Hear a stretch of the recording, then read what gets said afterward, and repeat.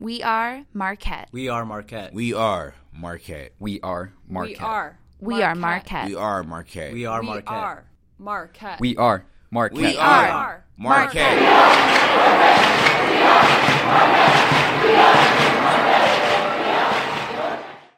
My name is Amber May, and I am the Director of Diversity and Inclusion at Marquette University School of Dentistry.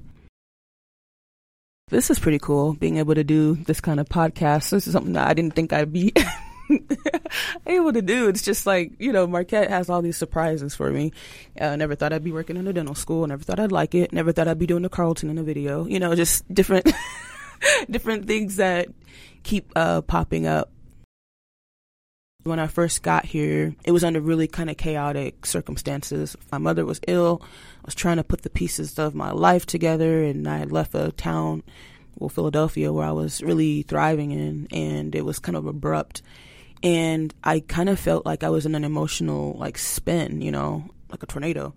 And one of my close colleagues, John Ray, referred me to the Faber Center under the direction of Michael Dante. And I met with Michael a series of times, and I would say it was probably what brought me back down to earth in a very safe way.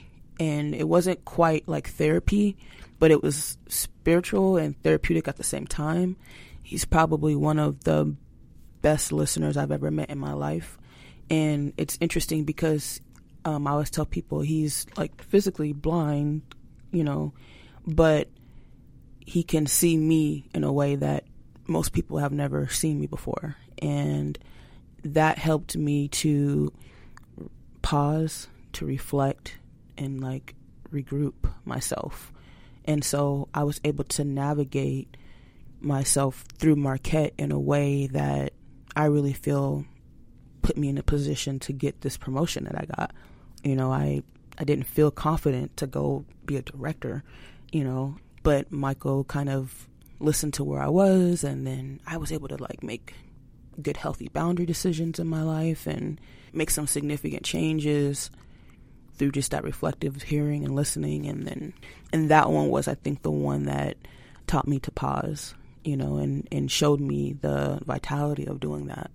And so I probably should do it more. Things have picked up and I've gotten busy again, and now I feel confident again. But I'm always reminded of, that was my first start here. I have a couch in my office, which is a blessing and a curse. That just means more people can come in, and it's a welcome distraction. So, the couch, it was a suggestion from the student, because my office space, I was being moved into a bigger office. Why not get a couch? And naturally, when people sit on a couch, and then I had the audacity to buy 2 pillows to go with it, people get real comfortable. And I think that it changes their stance in how they approach their engagement with me. And it makes me feel very important when someone has a problem and I can help them in that moment. I have a social work background. My undergrad was in social work, and I was also a resident director. I have a lot of experience in crisis management and kind of knowing when someone is in distress.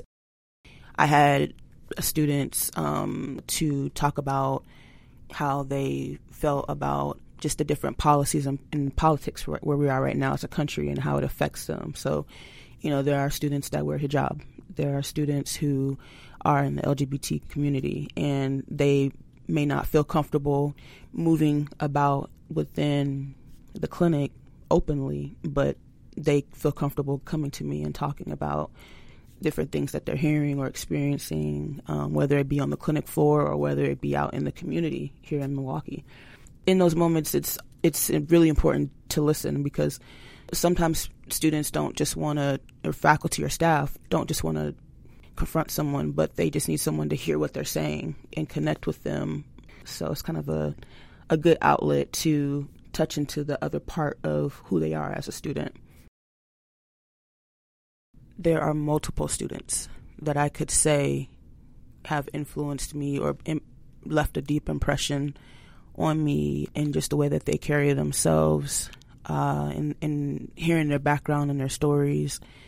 There's one student who has a very similar background to mine, and she is navigating her experience with excellence and doesn't have the support of home, doesn't have two parents, definitely fits the at-risk category, but is excelling, and so for me, it's just, I'm like excited. I feel like I'm eating popcorn watching this girl just, grow and just lead. And I know that when she walks across that stage and when she has that paperwork that says you're a doctor, she's going to change the trajectory of her family, like single-handedly. So her 3 other siblings underneath her are going to experience the life that she did not have.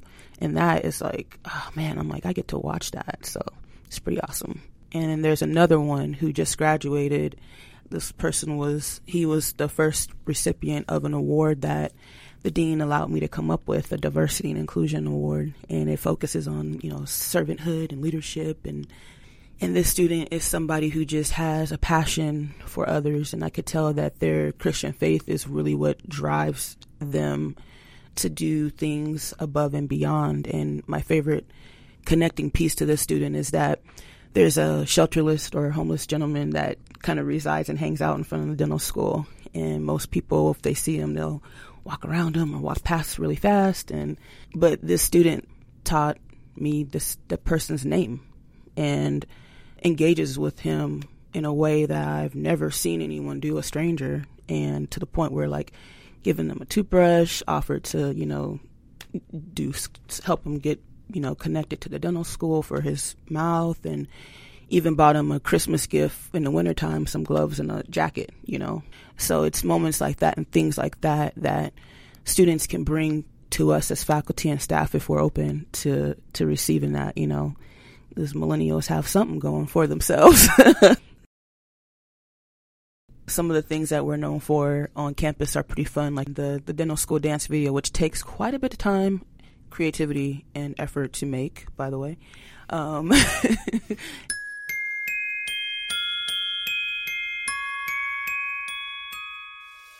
And we have an amazing Christmas party.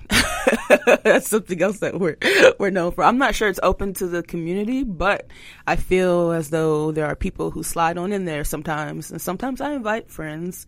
We have a lot of fun in the school. I think that's not always known because medical school is kind of rigid in some ways and really intense, but I think it's because of that the students know that how to have a good time, within the space that we have. I have really learned the art of trying to change a system rather than just individually, putting fires out and trying to manage all my energy and spread it around like that. And most recently, really, I'm just so proud of getting this award established for my office because it's based on a character trait that you would have to exhibit for multiple years in order to be acknowledged in your D4 year, your 4th year dental school. And so having the upper administration acknowledge that is really important for me. That was a proud moment for me. And it now kind of it's more of a systematic thing that changed, and it gives other students an opportunity to be seen during honors convocation. And I think that's something that in most recent months I've been proud of. So I would say those are the things that make me feel like what I'm doing matters at work. When you're competent in something, you kind of feel like an expert in it and like you've reached a level of knowledge and now you're done. With culture, we don't feel like that's ever really the case. Culture kind of feels fluid and it evolves, and it changes with, politics, it changes with time, it changes with, people's experiences. And so when there's humility there, you're always kind of going into understanding culture in a way that is open-minded and that you're going to continue to desire and want to learn. I just wanted to make sure that was said.